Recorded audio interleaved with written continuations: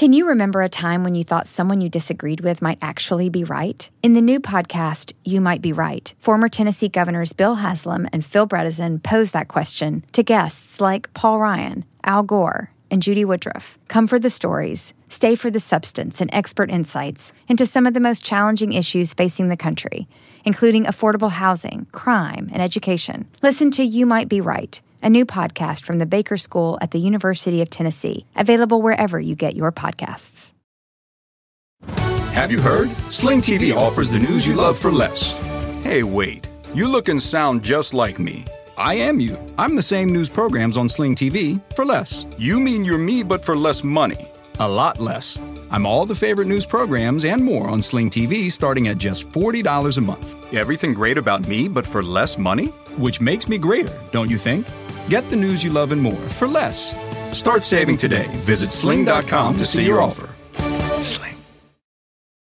Let the word go forth. Fool me once. Are you fired up? I'm not a crook. Are you ready to go? Shame on you. It's Abe Lincoln's Top Hat, hosted by Ben Kissel. Fool me, we can't get fooled again. Hey, what's up, everybody? Welcome to Top Hat. I am Travis Irvine, joined as always by Fernando. Hola, Travis. Hola, Fernando. And of course, this is a very special episode because our usual co-host, Ben Kissel, is in Europe. And he's doing all the European things that you're supposed to do. And of course, he's doing his dispatches from Europe. So you're not completely left out of the loop on what is going through the mind of Ben Kissel. And of course, he's covering all the news that's fit to print from America, doing it from Europe. So here, that's a good American. Right? He is a good American. That's what I always said about Ben Kissel.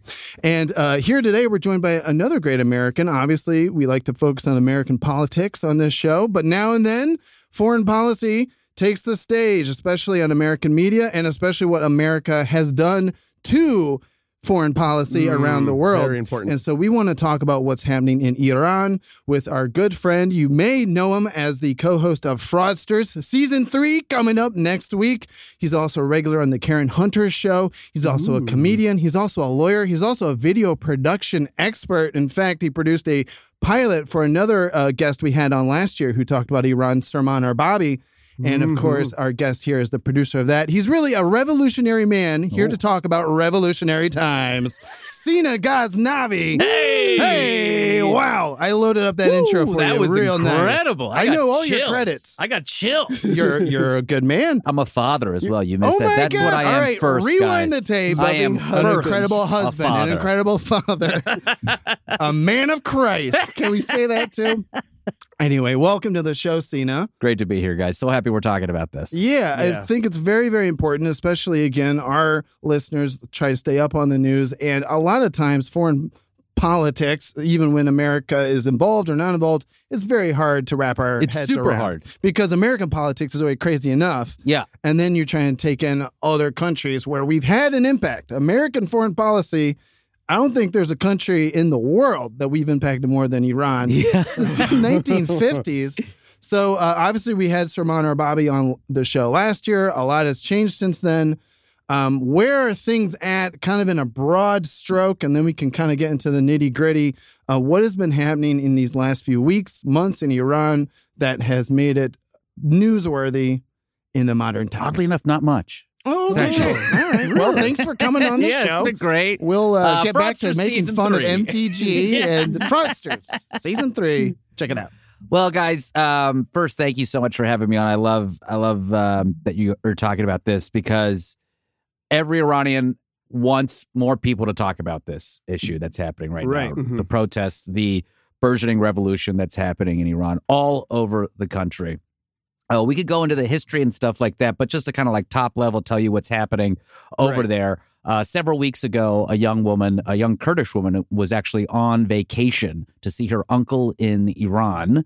And she was wearing her name was Mahsa Amini, and she was wearing her hijab a little, which is the head covering, a little exposing her hair. Okay. And the Pastaran, or the religious police, or the morality police, picked her up and beat her. Oh, geez. And basically killed her. Oh, my God.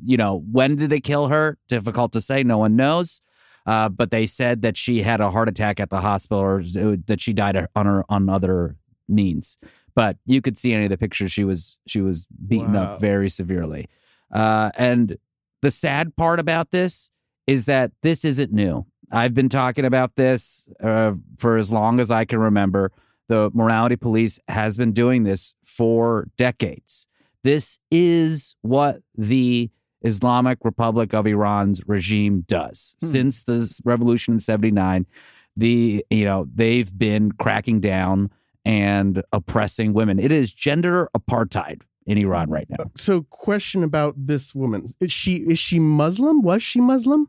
Yeah, okay, I believe so. She understood what wearing a hijab was and what the quote unquote what you're supposed to, the custom, right? Well, you could have a discussion on what is custom for Islam, right? It's all on how you interpret it. The more liberal interpretation of the Quran when it comes to the hijab is because they don't trust men to control themselves around women. And that's why women are supposed to be covered, which is fucking so stupid. Right. Which is the dumbest possible interpretation of it. And then it kind of goes from there, right? And we can't control ourselves, so we must control you. Yes. Is kind of the idea behind it. And so you started to see, I think, the morality police come into more power, I think, during Ahmadinejad, but they've always been around. They became a little bit more emboldened. They're kind of like this decentralized force that's separate from the police and the military, and they're religious police, right? And so it is a theocracy. You'll find people that say that it's not a theocracy in Iran, but it is run because they have elections and stuff, so they'll argue that they can elect a different president. But the people who pick who can run for president in Iran are the religious leaders, Ayatollah Khamenei, and the mullahs of like the Supreme Council of Intelligence that they have there. Wow. And question about this police. Do they have is it ultimate power? Do they have power above other police? What's the power? Does that make sense? The point of them is they're supposed to take you in and re-educate you basically and show you what you should be doing, right? That's what they're presumed to be doing. But imagine, a Marine has rules of engagement. Shoot if you've been fired upon, that kind of shit, Right. These guys have none of it. Imagine you're armed, right, with batons, and there's no guns really except for, the actual different forces that they're categorized as. But they're armed. They get to go out with their batons and they beat people in the middle of the street. If you're holding hands with your girlfriend, you can get beat in the middle of the street. But she's my girlfriend. Exactly. If you have pants that are shorts on, if you're a guy, you can get hit. What? All kinds of different things that are absurd. Don't even start talking to me about gay people. Oh, Lord. If you're gay or trans, forget about it. You're thrown off a building. You're fucked. Yeah. You're so super fucked. And this applies to tourists as well as resident citizens of Iran. Yeah. That's brutal. All right. So I want to back it up just a bit too, to kind of do a big picture of how we got here. Yeah. The history of the U.S.'s involvement in Iran is insane, going all the way back to 1953, right? Yeah, the coup of Mossadegh. And that coup was the model for the American coup for the next 40 years. 50 years. They used that coup as the template. Yes. And there's a great documentary called... I think it's just called Coup of 53. Nice. Like Brazil 66. Less fun. Really, really good. I highly recommend it. It's not on any of the major streaming sites. I think you have to just Google it and it's rent it on some rando site. But it's incredible the way they break it down. And basically, the democratically elected prime minister at that time, Mohammad Mossadegh, said he wanted to basically nationalize the oil. So bring all this in. The United Kingdom was like, well, fuck that. Right. And the Americans were like, also fuck that. Fuck that. We're with you. Yeah. Because this is post-World War II. Oi, we ain't letting these towelheads get our oil. And then the French were like, excusez-moi, moi aussi, je t'aime loyal. Oil, America. America's like, whatever the hell those bad teeth English people are doing, we'll do it too. Hell yeah. Because this is post-World War II. Yeah. And at this point, it's the height of the Cold War. This is 1950s. So it's almost one of those things as America and England and France kind of joined forces to kind of take over the rest of the world in the name of the Cold War and to do it before the Soviets could do it. Yeah. So that's why they... And for so long, like the British and the Russians had been just chopping up the Middle East, right? They had been just like dividing it up, all you can eat buffet Since the end at of Sizzler kind Since of the thing. end of the Ottoman Empire. Yeah. Which that was an empire where you could really put your feet up. Thanks so much. I'll show myself out. Unless you were Armenian. Okay. Right. Exactly. Oh, God. I remember John Oliver did a great bit on the old Daily Show when it was still hosted by Jon Stewart about this called Sir Maps-a-Lot. Yeah. Where after World War I, they really did just start chopping up the Ottoman Empire arbitrarily, putting lines here. They had no idea about the different cultures, No, the different cultures. tribes that were living there. It was such a mess. And then that got us to World War II. And then post-World War II, this is where Iran Speaking of comes back. drawing lines, a quick aside, I remember like in the 2000s when we were in Iraq and stuff, like there was an idea that was going around Congress that they wanted to try to divide Iraq into the Shiites, the Sunnis, and the Kurds, and then have them be like three separate places. And I remember thinking, I was like, "Well, this is we're the dumbest people on earth. These are the people running the country. They think they can just draw lines randomly and everything will be okay." Yeah. But anyways, so the coup is orchestrated by the United States and the United Kingdom. And what's funny is that there's actually a debate sometimes of who led it better. This is great in the documentary. You should definitely check it out. And so that kind of set off this, the United States was backing the Shah. The Shah, by the way, of Iran, the king of Iran, awful dude, right? You might think like, oh, better than a theocracy, but still worse. We're talking like Donald Trump versus Ted Cruz. I don't know which one's which, but like both are awful, right? Sure, yeah. And so you might be like, if Donald Trump was in office, I wish I had Ted Cruz. You'd be like, no, you don't wish you had Ted Cruz. Right. I mean, it's like you can't win. Yeah. So yes, there were more liberal policies and stuff like that. There were more ways for women to be free. There wasn't gender apartheid going on. But what's happened, and this has happened throughout the entire course of Iranian history, where there'll be this kind of this backlash against the people in power through religious means. If they feel like power is being corrupted, then they will use religion to overtake it. And then you'll have this push and pull that's happened. I've been going through this old history of Iran book, and it's very complicated. And almost like twice a century, some shit flips in Iran. Right. And it's really, really crazy.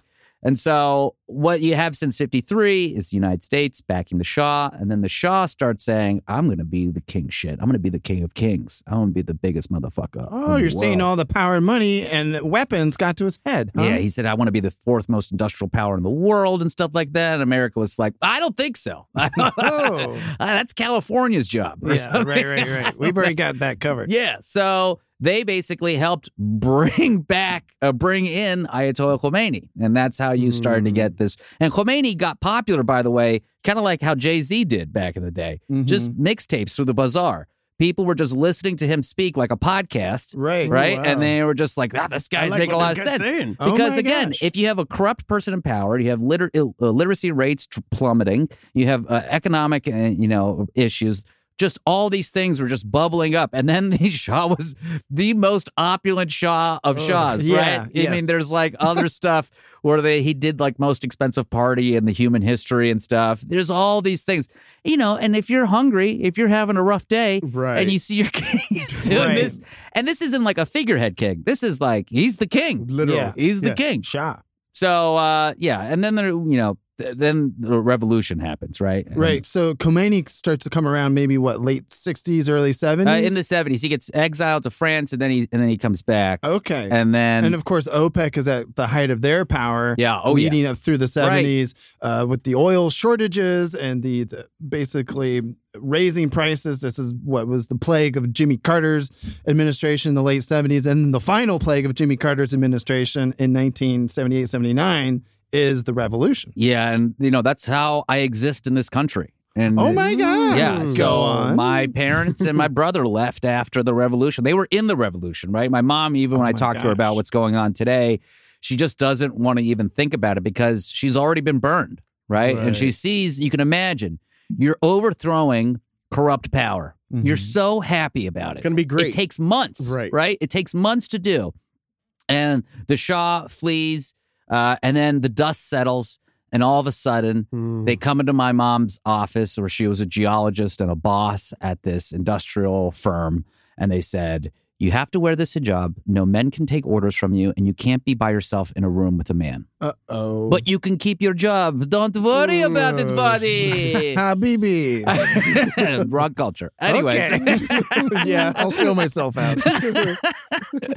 So It's funny because not a lot of people know it's a wrong culture. Yeah, I thought I was right on the money here. It is still a term of endearment. Well, you know what I mean? Okay, We great. understand. Okay, I know where thank your you. heart is, Travis. Thank you. I just So love your mom so much. I guess for our listeners who don't know, Habibi it means my love, right? it's like, my love in Arabic or something. Yes, Yeah. Not Farsi, though. So, so they flee with my brother because also Iran was starting to get involved with Iraq, and they were starting to have problems. And so then conscription into the military was going to be a problem for my brother, who was older, right? And so they were like, well, we're not sticking around for our son to become a martyr. And, my dad had some health issues, so they were like, we're getting out of here. So they smuggled him through Pakistan and then left from Pakistan to America where my dad's brother was. Wow. And that's how we ended up in fucking Pittsburgh, the hotbed of baby. Persians. Spend enough time in Pittsburgh, you're like, Iran's not so bad.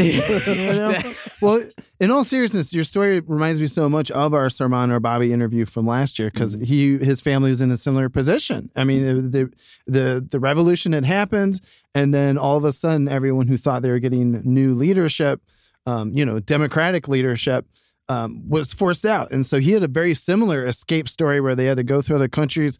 Can you just maybe talk about that for a second? What that was like for your parents? I mean, are they open about that? Do they, my are dad okay talking about? would tell this one story, which I think sums up their immigrant sense of humor and how they got to the country. Because, when you go through a weird trauma like that and then you come to America and then you raise kids and you raise an American kid like me that's born in America, all you think about is just surviving in America and excelling for your children. And that's all you think about in the security. And you kind of disassociate from those things in the past. And what happens when we disassociate? We usually kind of have a joke or we kind of make fun of it in a certain way. And my dad would tell this story about how when they were going through Pakistan and they stopped for ice cream. And my dad says, we stopped for ice cream. And the guy was asking us, are you Persian? I said, yes, we are actually. We are trying to get out of Iran because of our son. We're escaping to America. And the ice cream man said, Sarbazi, police. And Sarbazi means he's pulling one over on you, basically. Right. And he's trying to get the police. And my dad says, so we took our banana split and we split. Oh, wow. And I see where you get dad it. joke. It's such a great dad joke, but dad fleeing. But if you think about that joke, the other side of that joke is they get arrested and thrown in prison and probably tortured. Right. And my brother becomes a martyr running through the minefields during the Iran-Iraq War as a child soldier. Oh, my God. Yeah.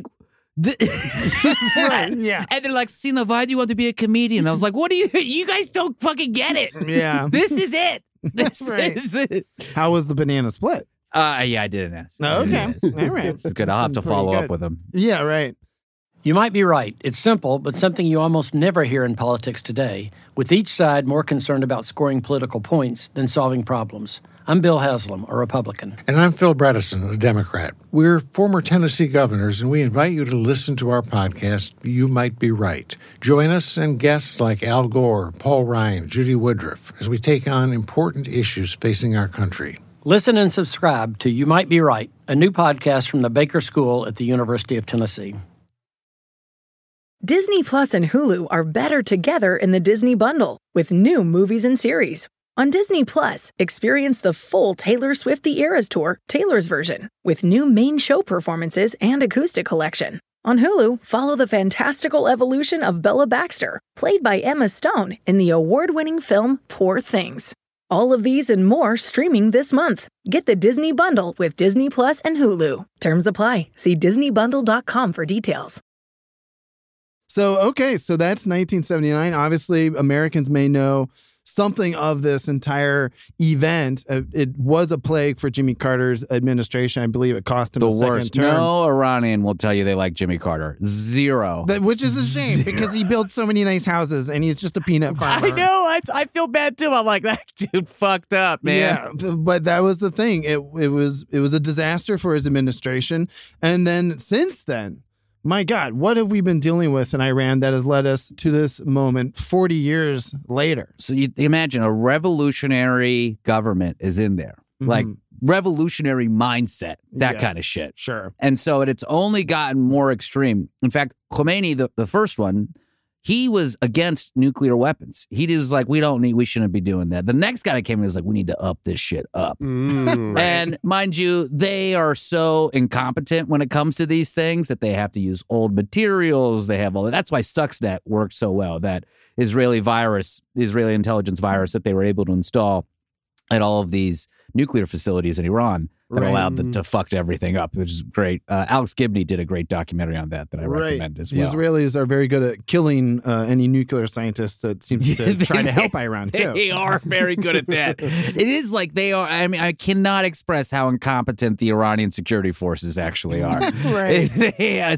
When you're the bedrock of your power structure is like magical, not even like grounded, like, oh, Jesus was this guy. It's more like, there's a magical man. He's going to come back and he's going to, I guess it's kind of like Jesus, but I was going to say, they're so it's so weird. They think this one of mom's going to come back. I don't really know. I've listened to this, like how it works multiple times. And I'm like, Lord of the Rings is more straightforward. And so it's astrology it's a sect too. of Islam? Yeah, or- so there's Shiites and Sunnis, and you got the fanatical ones like Wahhabism, which was Osama bin Laden, and you've got the somewhat less fanatical and fake ones that are in Saudi Arabia. And then you got Shiites, which are the people that were in Iraq that Saddam Hussein was killing all the time, which is why they started warring. Right. And then mainly the Shiites were in Iran, right? And so this is when, Islam came through all of the Middle East. Shiism was kind of what Iran adopted because it was a way of distinguishing themselves and holding on to their national identity. So that's the thing that distinguishes Iran from the rest of the Middle East, is the fact that they have such a strong national identity. So much of the rest of the Middle East is kind of very decentralized. They'll be rallied around religion or something. But the people of Iran, I mean, they still celebrate the Persian New Year. That's an old Zoroastrian holiday. That goes back to ancient fucking times here. They're still saying Persia, right? They're sticking to their old name. Yeah. Right. Persian way. Yeah. Well, I mean, it's the oldest place in terms of civilization. Yeah. We used to run shit. Egypt to India. Right. Yeah, exactly. You know what I mean? Like, we were the shit. Babylon, Silk, right? Yeah. The stories of Babylon. It was the Tigris and Euphrates rivers, right? I mean, am I saying these words right? Is this 7th grade geography? I'm learning so much. So it's a revolutionary government is running things, right? Sure. Right. And so because of that, you have these social policies that come into play. And they try to say, like, we have democratically elected presidents and stuff like that and officials, but we just talked about that's bullshit, right?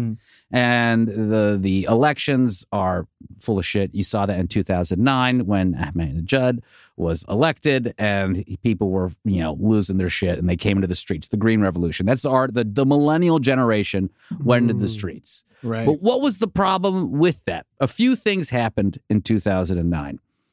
One, the people that were in the streets were children of the revolution, right? So that's like my parents. I would have been a kid in the streets protesting, right?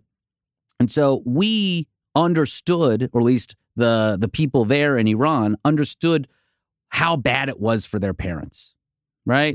They understood how difficult everything was. And so when they came out and the Iranian government hired mercenaries from like Lebanon and stuff to kill people. Right. They killed a few people, like this woman Neda, and she became a whole thing. People were like, we've heard about how this goes down, so we're going to go back. And a couple other things also happened. Not only were they getting killed in the street, but the United States didn't help. And by help, I don't mean send arms. I don't mean send intelligence. I don't mean anything. I mean, they were silent. And this is when Obama has actually said he regrets being so silent. and this is why so many Iranians are so furious with Democrats in this country, is because they've constantly wanted to engage and legitimize a fanatical theocracy. Right? And the counter argument that some people will make when I say something like this is like, oh, you just want to be a warmonger. You just want to go to war and bomb Iran and stuff like that. Now, that's a very American binary way of looking at the situation. Yeah. And to your point from the very beginning of the show, foreign policy is actually very complicated. Oh, Lord. Right? Yeah. Because you could be friends on Monday and murder a motherfucker on Thursday. And so this is what is so hard for people to grasp, is that there are actually two schools of thought when it comes to Iran in America. One is engagement, legitimacy, and business, right? So they want to engage, do this nuclear deal, pay them a bunch of money, roll the dice that if they become part of the capitalist system, they will reform, moderate, and everything will be great. And money will flow from America to Iran in a place where there's lots of natural resources, lots of smart people, good education when they can, when they're not fucking being killed. Right. And that, on paper, you're like, oh, not so bad. But really, in practice, it's flawed. Because what does Iran do? They fund Hezbollah. They're the biggest funders. They're the biggest financiers. So they're Harvey Weinstein of fucking terrorism. Right. Okay? They fund all the terrorists. They're organized. The one thing they know how to do is finance terrorism. All right? Wow, yes. That's what they know how to do extremely well. So then there's the other school of thought where Salman and I and other people, Nazanin Boniadi, the actor, Nazanin Noor, there's a lot of other actors that are trying to talk about it in this way. A lot of great people on Twitter as well that I'm happy to recommend for people, which is human rights. Shocking. Shocking. Hear us out. Maybe a government that creates gender apartheid, that doesn't acknowledge the LGBTQIA community at all, or that will kidnap and disappear people for violating the morals or the religious rules that they have there. And mind you, there again, people will say that there's a constitution in Iran. No one follows it. Right. They will grab you, take you, put you in prison, and violate all of your constitutional rights. Then they will bring you in front of a judge, and the judge will say, all right, 30 years for propaganda against the state. And then they'll go back. And then your lawyer's like, hey, Vince, 1 second. Oh, no. Oh, bye. Bye. Oh, no. So this is I could get into other crazy shit that Iran has done, but that's kind of brings us to today, right? 2000. Right. Oh, I forgot the most important thing. Oh. Everyone stopped watching in Iran in 2009 because one, Obama didn't say anything, right? Right. All these other things were happening. It must be fine over there. Right. But you know what else happened in 2009? Michael Jackson died. What? And when Michael Jackson died, I remember that because Twitter broke that day. everyone, well, I'll tell you what else broke, the back of the revolution at that time. Oh, no. Oh, because they needed that. They needed Twitter. They needed social media. And they needed those Facebook posts. Everyone literally stopped talking no. about Iran. And we switched to Michael Jackson. And they were like, want to be started something. Got to be started something. And that was the end. That was the end of it. Everyone went home. They were like, we're not going to die for this shit anymore. No one's paying attention abroad. We don't have the support of anyone anymore. What they needed. Jeez. Yeah. Wow, Michael Jackson ruining lives all over the world. I had no idea. Post-death. Well, too. so this is fascinating stuff because you're right. I remember growing up, I'm like you. I'm a millennial, older millennial, 80s, 90s. You didn't really hear a lot about Iran. But after 9/11, obviously, all of a sudden the Middle East was back in the fashion. News. And you're right. Also, where, again, you have all these atrocities just happening in Iran with their leadership. But then from an American perspective, it's like, well, what the Republicans chose to do after 9/11 was build a bunch of military bases in Afghanistan and then build a bunch of military bases in Iraq. And then you look and it's like, oh, Iran's right in the middle of all these military bases. I'm sure that's just a big coincidence. Yeah. And then the flip side was the Democratic regime or administration with Barack Obama was more laissez-faire.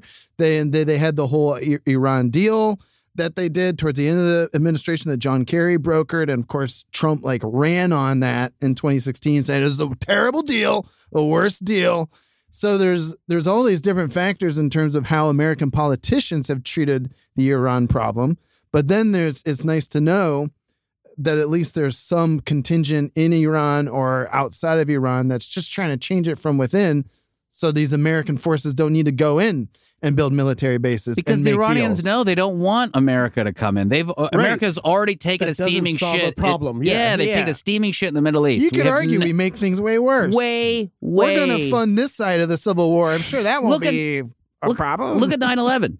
Yeah. Saudi Arabia. And then they call, they're like, hey, could you please go to just get the plane for some of our Bin Laden, friends? Bin Laden family members? Yes. Yeah, of course. And they were, and the United States was like, yeah, okay. And that's their move. Right. That's the thing. Yeah. And Saudi Arabia, so this is what I'm also trying to say as well, is that there's a lot of people, Democrats especially, that want to make Iran into the next Saudi Arabia. That we're okay with the human rights violations that are happening there, but they are a strategic military ally against the war on terror. Right. Motherfucker. Right. Get the fuck out of here with this bullshit. Right, because that's what's killed all these people in Yemen right now, is because we've given all these weapons to the Saudi Arabians. And if you look at the nuclear deal, the Iran nuclear deal, it was a gamble.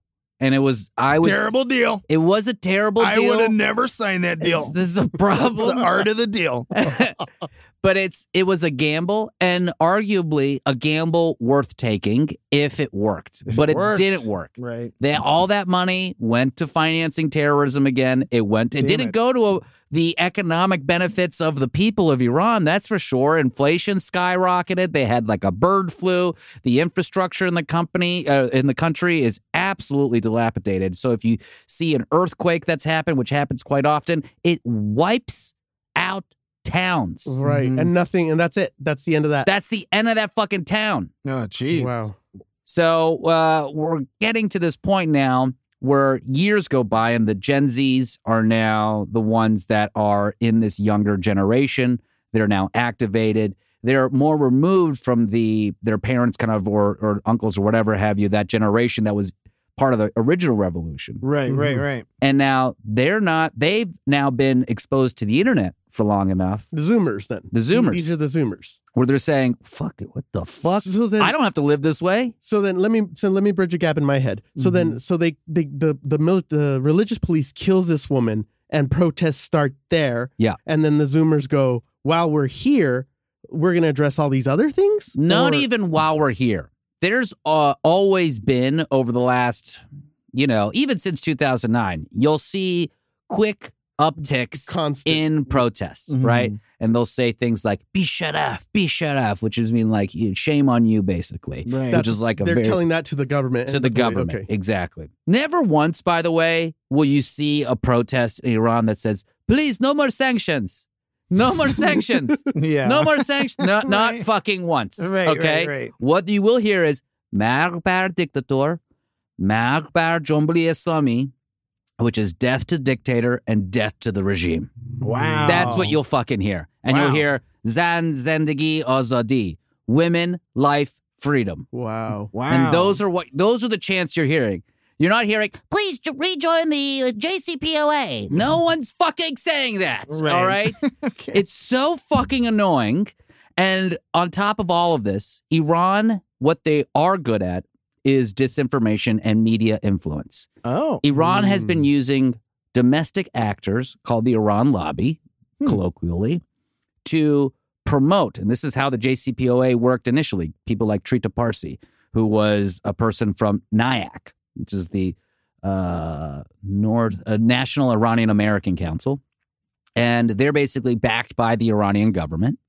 And they will do things that support that initial kind of group that I talked about. Business relationships, engagement, but on its fundamental basis, it is legitimizing the lunatics. Right. Legitimizing the theocracy. And this is the problem. If you legitimize them, then you are saying it's okay for Massa to be murdered. It's okay for gender apartheid. Right. And you know who NIAC funds? Here's who the candidates they just endorsed, right? Katie Porter, Pramila Jayapal, Seth Moulton, Ilhan Omar, Tom Milanowski, Rashida Tlaib, Ro Khanna, Anna Escanamani. These are progressives. These are fucking progressives. And so when this shit starts, when the stuff happens, these people are silent. John Ossoff. They back John Ossoff. I understand because Ilhan Omar isn't going to go, right. I understand now. And so when you see people like Masih Alinejad, this woman who works for Voice of America, which is part of like the State Department, which is basically like how America delivers news to authoritarian countries around the censors of countries. They have one for Taiwan. They have all these other places, right? So they give like entertainment news or journalism for people and places that don't get access to it, right? Masih Alinejad is this amazing human rights activist who started this thing called White Wednesdays, where women would wear white and they would also remove their hijab in protest, right? And they would use their phone to capture anyone harassing them. And they would send it to her. She would post it on social media. It would go viral.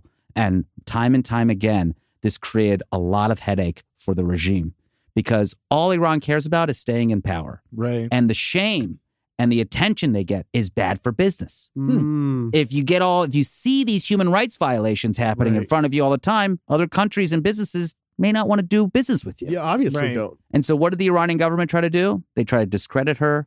They say that she's all these awful things. And just recently, they tried to kidnap her. And another time, a man with a gun and an AK-47 in his car showed up at her house and tried to kill her. Oh, my God. This is like, I remember Saman had a story about that, too. When Saman was involved, Yeah, where they tried to kidnap him and just try to silence him because he was a media personality. Same thing, same story. That was happening at the same time with Masih and Saman. Yep. So in terms of, that's fascinating what you just said about the progressives too, where it's almost like foreign policy. America's foreign policy then influences forein policy that then comes back and influences domestic policy. Because they will say, the Ilhan Omars of the world will say that what I want is warmongering. What I want is and what Iran wants is to stand up to imperialism. Right, but her paychecks is what's... And it's like, motherfuck you to hell. Wow. You are watching women, Muslim women, get murdered. Right. So go fuck yourself. All of you progressives are full of shit because you don't stand up for shit unless you stand up for human rights. John Ossoff ran a human rights newspaper and he is fucking silent. Right. Silent when it comes to this stuff. I had to tweet at AOC, and I know a lot of other people did, and she finally said something, and I said, thank you. Every Iranian says thank you if you speak up for us. Right. Because we appreciate it, and we know how much it means. Right. All it matters is that people speak out. That is it.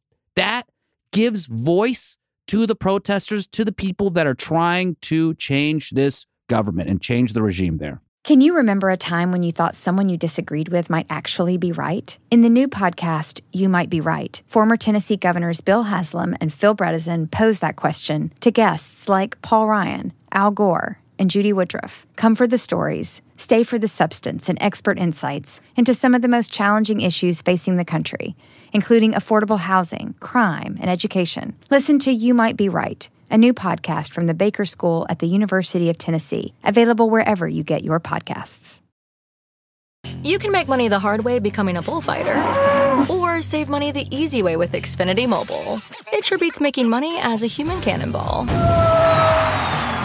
Now through March 21st, learn how existing Xfinity customers can get a free line of unlimited intro for a year when they buy one unlimited line. That's hundreds of dollars in savings on your wireless bill. Visit XfinityMobile.com today. Restrictions apply. Xfinity Mobile requires Xfinity Internet. Reduced speeds after 20 gigabytes of usage per line. Data thresholds may vary. So I have a question then, again, to the flip side of American politics. You got the progressives that you're just talking about. But then I remember, a lot of people forget 2020. What a year. It started off in January 2020 with Trump killing the Iranian general. Yeah, great. I mean, good. That was one of those things Fantastic. where it was like... Good job, buddy. Donnie, very nice. So that was good? That was very good. Fuck that. Do you know how many Americans that guy has killed? I don't. No. Exactly, because they don't want you to fucking know. They're just, Donald Trump, I hate Donald Trump. All of us hate Donald Trump. Yeah. That doesn't mean a clock isn't right twice a day. Is that what the... Yeah, it is. It's about 6 times now. So. But it's like, and look, the progressives or some of these other people will say, people were out in the streets mourning Soleimani. No, they were baking cookies celebrating his death. You were looking at it wrong. Your translation was off. Yeah, exactly. And and if you look even just recently, what are the protesters doing? Are they going to Soleimani's mural and his paintings that are up in the city and saying, "Oh, Soleimani, we miss you so much"?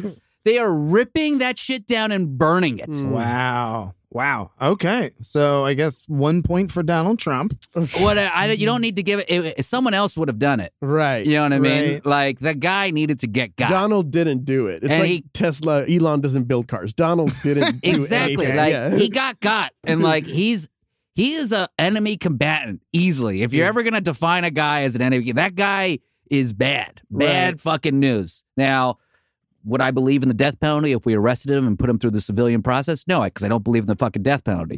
But if you're at fucking war, motherfucker's going to get got. Right, Missiles be raining down, I guess. Yeah. Warmonger Cena says. No, That's what I'm saying. I'm kidding. I understand, though. It's a nuanced. And it's nuanced. Very nuanced. And it's very tough. And saying that it's separate from America, based on what you just said, is obvious that it's not. Because obviously they're funding Democrats in our country, progressive Democrats. Yes. Right. This is how they take this thing of like peace. Who doesn't want peace? Right. And they have co-opted a lot of Iranians into this thing. And you'll see Reza Aslan, very popular guy. He is co-opted into this as well. These are things that, even to me, I'm surprised by all the time because these are people that I appreciated and respected and enjoyed. Then you see some speech they gave years ago. You're like, God, fuck that, Jesus. It's so bad. They will say things like, anything that says this government in Iran is legitimate is wrong. Right. This is anyone that's going to at me and say that, please at me with whatever you want. But all I'm going to say is, are you okay with the murder of innocent people happening weekly? Right. Getting disappeared. Yeah. And people not knowing when you're going to come back or if you could just be held against your constitutional rights. I mean, the things that the Iranian government has done to its people is atrocious. After the 2009 protest, there was one guy who was on the cover of The Economist. They found him. They took him. They put him in the Evin prison, the worst prison in Iran, and they put him in a room that was lit the entire time. So it screws up your circadian rhythm. Oh, no. And then they played a voicemail, basically, of his mother asking where he was and begging for him to come home. Just torture over and over. Not over yet, boys. Oh, no. Here's the headliner show. They take him to a room, blindfolded, okay? And they make him step on a chair, and they put a noose around his neck. Then they take off the hood that he's got, or the blindfold or whatever, and there's a guy on either side also with hoods and nooses. And they kick out the chairs of the people on either side of them, and they die. Ah. And then they take the noose off the guy in the middle, and they bring him back to his cell. Ah. Oh, my God. And then they make him confess on camera that he was part of what they called the Velvet Revolution or whatever at that time. And they say, I was doing propaganda against the state. Then they let you go. Dear God. So, Iran deal, buddy, is very good. Oh, my God. Like, please. Like, it makes me, I'm probably so triggered over the last 3 weeks. All I could do is watch this stuff online. So you're catching me at a really keyed up moment. No, but that's good. In general. I mean, you know so much more about it than any of us and most Americans, obviously. So it's good to have this kind of insight. What do you recommend for people to watch to get the real story? I mean, Al Jazeera America and Democracy Now! Are the two main outlets I've seen covering a lot of these protests. Yeah. Are those probably the most fair? Don't watch TV. I wouldn't. Well, I don't even know if CNN's like covering this kind of Jake stuff. Tapper's right now. actually been the one good one. He's Jake. been having Masih Alinejad on. He's been covering it. Jake Tapper, I think, has always had a good head on his shoulders. He kind of understands how to report things properly, and he understands these things. MSNBC, God fuck them. Fox News plays this as their own advantage. They'll be This is like Joe. This is Joe Biden's foreign policy. Look at Joe. Look at Joe. Look at these poor rugheads over there. Somebody's got to help them. News at 11. Yeah, they're all upset about Hunter Biden's laptop. That's what I heard. This is what they Welcome to Hannity. So, not to be like self-serving, but like literally go on my Twitter and you'll see all the people I repost. And you repost and recommend people, right? Yes. Yeah. And Sarman Arbabi is great to follow on Instagram or Twitter exactly. as well. Sarman Arbabi, Masih Alinejad, Kaveh Shiruz, Karim Sarjapur. None of you are going to be able to spell these names, so just follow me on my fucking Sina Ghaznavi. At Sina Now. SEENANOW. Just look, you don't even have to follow me. Just fucking go on my page. Find the people that I'm reposting because I'm reposting the correct people. And frankly, I had to get awakened about Reza Aslan recently because I've been in touch with him and I've interviewed him before. I didn't think he was in the NIAC kind of world, but I found out recently about the bunch of speeches he did and a bunch of things that he said that are super problematic, and I'm not okay with it. And I fucking deleted any sort of tweets that I had about it. Brave of you for making sure that you can, like, recount. Yeah, absolutely. And this is it's okay to be wrong. It's okay to get new information and go, hey, I was wrong about that person. Here's my reasoning, and I'm taking it all back. I had no idea. It's fucking crazy. It's very upsetting. And, again, I get it. Capitalism, cash rules everything around me. Cream, get the money, dollar bill, y'all. And that's what a lot of people use to, run the system. They think capitalism will fix everything. And, it's good for high-frequency trading, not for human rights. Right. And in that terms, obviously, those are the media outlets. Check out Sina on Twitter to get the full story. What type of solutions, long-term and short-term, are you looking for here to, again, we're focusing on the regime. That's the real problem. And Americans, again, as we've highlighted, seem to be wrong on either side of the political aisle. So what can, normal folks do? Everyday folks. And I want to add, this isn't about the hijab specifically in this, because some women and some Muslim women do want to wear the hijab, right? God bless. For example, what's happening in India right now. India schools have banned the hijab. So basically Muslim women are violating their decency by going to school. And so there's people on both sides of the aisle. So I guess because I'm an American and when I think, the hijab is the bad thing. No, some women want to wear it. Some women that it's okay. Wear that shit. There's plenty of pictures, and I'm going to be, what I like to do sometimes is I'll just repost, I put a bunch of the photos and videos that I've seen, and I'll put it together in one post and I'll repost it and stuff like that. And I'll try to cite everyone that I get it from. But there's a great photo of these women having tea, and it's 2 women or 3 women with hijabs off and 1 woman with a hijab on, and they're just fucking having tea and hanging out. Right. And that is what it matters. There's even pictures of women with a hijab on, holding a hijab on a stick out in protest of the compulsory hijab. What we're talking about is the compulsory hijab here, people. Right. We don't want the state. Whoever thought? We don't want the state to come in and tell the women what to do. You would think that would be a progressive fucking value, but no. It's not, apparently. It's only for American women. It's not for women in another country. Cultural relativism is the fucking devil. Wow. So what do we want people to do? Short term and long term. What do we need? Short term, just post. Just talk about it. Get go out eyes to dinner. on it. Get likes on it. That's it. It's incredible how much this works because right now, the difference between now and 2009, people are getting shot. They're getting killed. But they're still going. They're still coming out in the streets. And Michael Jackson is already dead. He's already dead. And Coolio died, and it didn't have the same impact. Oh. Angela Lansbury not even moved the needle. Yeah, What? exactly. Oh, I got to go rewatch Murder, She Wrote. Yeah. Now there's a woman with freedom. Exactly. To murder people on vacation and then act like she knew how to have done. So that matters a lot to actually post because it gives them energy. They don't need arms. It's not Ukraine. We don't need to do a weapons depot drop. Right. You know what I mean? This is just, they need to know that we are watching and that we are supporting, that we're cheering them fucking on. Right. And they will do this. This has to happen. There's already strikes, labor strikes happening across the country. That's great. And so those are things that are super important. And those, how do those keep moving? Just like any labor strike here. If people don't pay attention, then it goes away, right? It's like if we keep paying attention, if we keep retweeting some bullshit, it's fine. This is the first time where clicktivism or whatever it's called really works. It really, really does work. Well, like you said, the Iran government is affected by this. Yes. Truly. It really is affected by it. And it's already working. So the other thing to do for the American government is to not bail out the Iranian government, not to pursue the JCPOA and renewing the deal. And just yesterday, we're recording this on Thursday? So I think it was yesterday, Wednesday, This week. The State Department announced that they're not engaging in talks anymore with Iran on the JCPOA. Wow. And before that, they were reaching out. They were reaching out, be like, "Hey, you want to talk? Let's talk. Let's not make a deal. Don't worry about it. I know people are upset. It's fine. It's fine. Why don't we talk?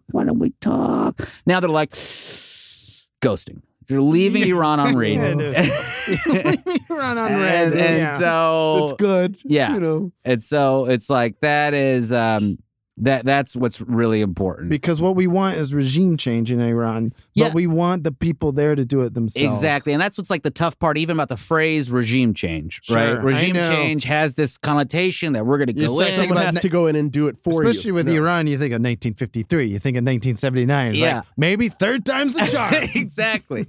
But it's just that government needs to be gone. They need to leave. Send the Gen 6 in there. I'll fix it. Exactly. Exactly. So those are the big things. And the disinformation that you see out there, where if you see literally anyone on the news or anywhere not saying the things that I'm saying right now, right, that are human rights are being violated all the time, Which and is that the needs key to stop. thing, right, That's it. yeah. Just think about human rights. That's all that should matter right now. When people will say, there was actually in the New York Times, New York Times is fucked as well when it comes to this stuff. They'll say that it's all about the economic problems in Iran, really? right? They'll be like, listen, this is about gender apartheid. This is about human rights being violated. They're killing women in the streets. Yes. Are there economic problems? For sure. Yeah. But guess what's first? Right. Guess what's first in fucking line? Yes. Stop talking about money. Talk about the human. You want to see peace in Israel and Palestine, where Palestine could potentially have its own state, potentially two-state solution. Well, that has a much better chance of happening if Iran isn't funding Hezbollah. Right. If all these things aren't happening. If that area isn't just exploding. Literally, those guys are saying we should wipe Israel off the map, and like the Israelis are all jacked up over there. They're like, well, fuck you guys. We're backed by America. We've got better. We're all on Slack in Israel. We know how to get organized. Right. Wow. They're on Slack. They're on Slack. And Iran is on MySpace? MySpace. Yeah, they're like on Friendster, man. Oh, They're wow. like trying to like boot that shit up. Wow. But yeah, I think the other very important thing you do is do not use the Iran flag emoji. Uh-oh. Tell me more, but tell me 2 days ago when I texted you about this interview, and as I type in Iran, it's obviously the Apple phone, very evil, automatically gives me the Irani flag, and I keep it in there as an emoji, and I send it to Sina, and he's like, no! Because it doesn't represent the people? Yeah, if you look at the symbol on the front of it, right, in the middle, it's the Islamic Republic sign, right? And then you told me you were recently in Mexico, and then I put in that flag, and then those flags are very similar. And if it's 11 p.m. and Travis has been having a good time that night, you're just sending flag emojis that are all flag wrong. is a proud flag with a snake. I mean, an eagle eating a snake. Oh, yeah. See, that's the kind of flag you need. And what's also funny is, too, is like if some people will wave the old flag, which I have a tattoo of the old flag on my leg, which is the lion with the sword and the sun in the background. That's the flag of the Shah. And for a lot of people, that's also not a great flag to wave because you're like, oh, bad fuck. flag. Yeah. But it does represent of like, let's get this regime out of there, right? Okay. All right. So that's what you can do in your everyday life with your Iranian friends is not send them the wrong flag emoji. And check in with your Iranian friends, please. We appreciate it. And also, again, just, God, I feel like I changed my profile pic to Free Iran. This is the most tacky thing I've ever done in my life, guys. Follow me and retweet when I tweet. This is do you understand how much it takes for me to be doing stuff like this? I don't even promote my own show this much. You're saying it because We'll you get to it, don't worry. researched it, though, right? Because these tweets have been you legitimized what you're reposting. Right? Oh yeah, exactly. I'll go to the grave with the shit I'm posting, and if not, I'll delete it later and say like, "Well, fuck me." You know what I mean? I was hacked. Yeah, absolutely. No, but I mean, I'm assuming you do your research when you're telling us this. So I've been looking at this space since 97 or so, 98. I've been watching this stuff go down when I was just old enough to kind of be awakened to it. Right. And this is the biggest thing since the 79 revolution, and it's happening, and it's led by women inside of Iran. They are literally fighting back with their fists and kicks, and globs of people are going after police. They're hunting down spies that are infiltrating their neighborhoods. Wow. And they're fucking them up. And it is so fucking awesome to watch. And it is traumatizing for me. And I should probably take a break, but I refuse. That's right. Well, I want to thank you for not taking a break. Yeah, right? And and talking with us. Yeah, and talking to us about it. I hope this is educational for everybody. I honestly learned a lot. We hang out a lot. Yeah, Sina, we do. And this is the most I've learned from you in a 40-minute span. As long as our friendship has gone on. And I hope it continues. And I hope this revolution continues for the betterment of the Iranian people. Thank you. And because this, again, this. You know, I want to take my son to Iran. I want my family to go to Iran and not be afraid. Visit. Yeah, I want to go party there. The most diverse places in the world, right? Yeah, Jeff Ross was in New York and he stumbled upon an Iranian protest and he made this whole video and stuff and it was so great. And somehow my algorithm didn't show me it and Eddie told me about it. Right. And I watched it and I almost came to tears. I was just so happy that Jeff did that. And I sent him a message and I was just like, I can't tell you how much it means for someone in your position to post about us, right? And I was like, I hope one day my son can get roasted in Tehran, and that'd be great. And that's I'm getting emotional now, but this is real, guys, and all you gotta do is just when you see a cat picture, also look up a Iran picture and post it. Absolutely, it's the power of the click. It's the power of the algorithm and social media, and in this situation, it actually makes a difference. So thank you, Sina. Follow Sina on Twitter, Sina Now. And of course, check out Fraudsters Season 3 coming out next week. Mm-hmm. Very exciting. You could do an entire Fraudsters season just on foreign policy alone. I know. You could do multiple years and seasons on I want to do policy. a foreign policy show, but I think my wife will kill me if I do another project. He's also an amazing father and an amazing husband, so he's not going to do that shit to his family. Yeah. But thank you again for sharing your insight, my friend. Check him out also on Karen Hunter's show every week. And, of course, we will be back next week with another exciting interview where we'll learn about another exciting place in the world that we've never been to before, and that's Georgia. But it's the state. With our friend Corey Ryan Forrester from Well Read Tour, the Liberal Rednecks. And, of course, Ben will continue to do his dispatches from Europe. Hopefully he doesn't have to take any detours through Tehran right now. And if he does, he'll be a giant amongst men and women, and maybe he'll be the leader they need. Hopefully he shows his modesty. Hopefully he uses the right emojis, and I'll let him know now. Yeah, don't fuck with those emojis, guys. Fair enough. Thank you guys for listening to Top Hat. We will be in touch. Hail yourselves. We'll talk to you soon. Bye now.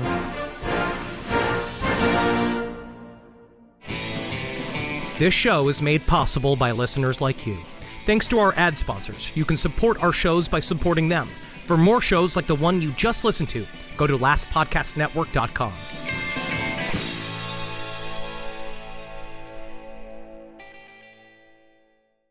Can you remember a time when you thought someone you disagreed with might actually be right? In the new podcast, You Might Be Right, former Tennessee Governors Bill Haslam and Phil Bredesen pose that question to guests like Paul Ryan, Al Gore, and Judy Woodruff. Come for the stories, stay for the substance and expert insights into some of the most challenging issues facing the country, including affordable housing, crime, and education. Listen to You Might Be Right, a new podcast from the Baker School at the University of Tennessee, available wherever you get your podcasts.